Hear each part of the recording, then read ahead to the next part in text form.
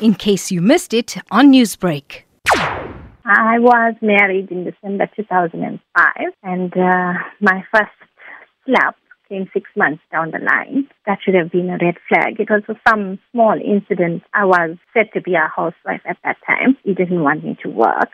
That was the first incident where he slapped me and he told me that I should be out of his life before he come back home from work. I ended up crying to my in-laws and stuff, and he said, no, it's just normal. We must sort the issues out. Things from there got even worse. On a daily basis, there was just emotional and verbal abuse. You've been called words that you are told that you are actually very worthless. It's been a long, long, long journey for me because it's been like 15 years.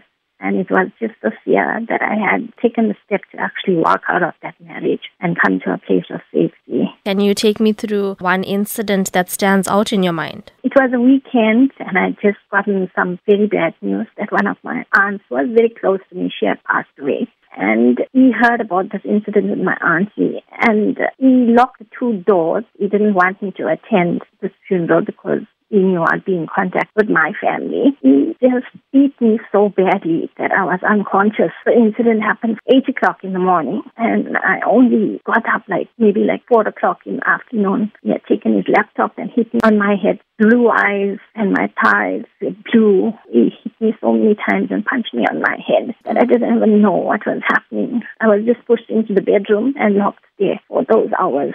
You've mentioned in detail some of the physical experiences that you went through in this relationship for 15 years. Why stay for that long? You go to family for help and it's like, no, go back for the children's sake. You got a house. You're not working. Where are you going to go to? Nobody will take you in with your children. You also have that fear in your life as to where do you go? What do you do? Who's going to accept you with your children? You're taken to a state where you are feeling so worthless that sometimes you don't even want to get out of bed. As an older woman, especially when you are not even allowed to go out and work, you used to say to me, your place is in the home. You raise the children. I'm the breadwinner. I do everything. Basically, you are his property, and if he tells you anything, you got to shiver and shake for him because you've got nowhere to go. You've got no income.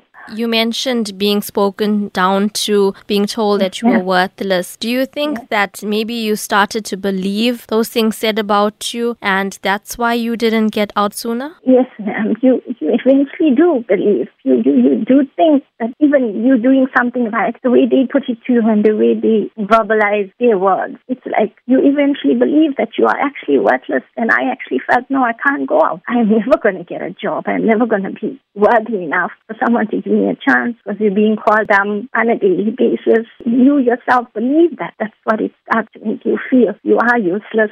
No one's going to accept you if your spouse cannot accept you. No one's else going to accept you out there. Take me back to the day when you decided you're going to leave and you're not going to accept this, because you did come to a point where you started to believe what had been said to you. So what changed? On that day, he was going to hit my son. When that came out, I said, no, this is not going to happen to my son. I've tolerated it for 15 years and I won't let my son go through this. You want to break that cycle. Newsbreak, Lotus FM, powered by SABC News.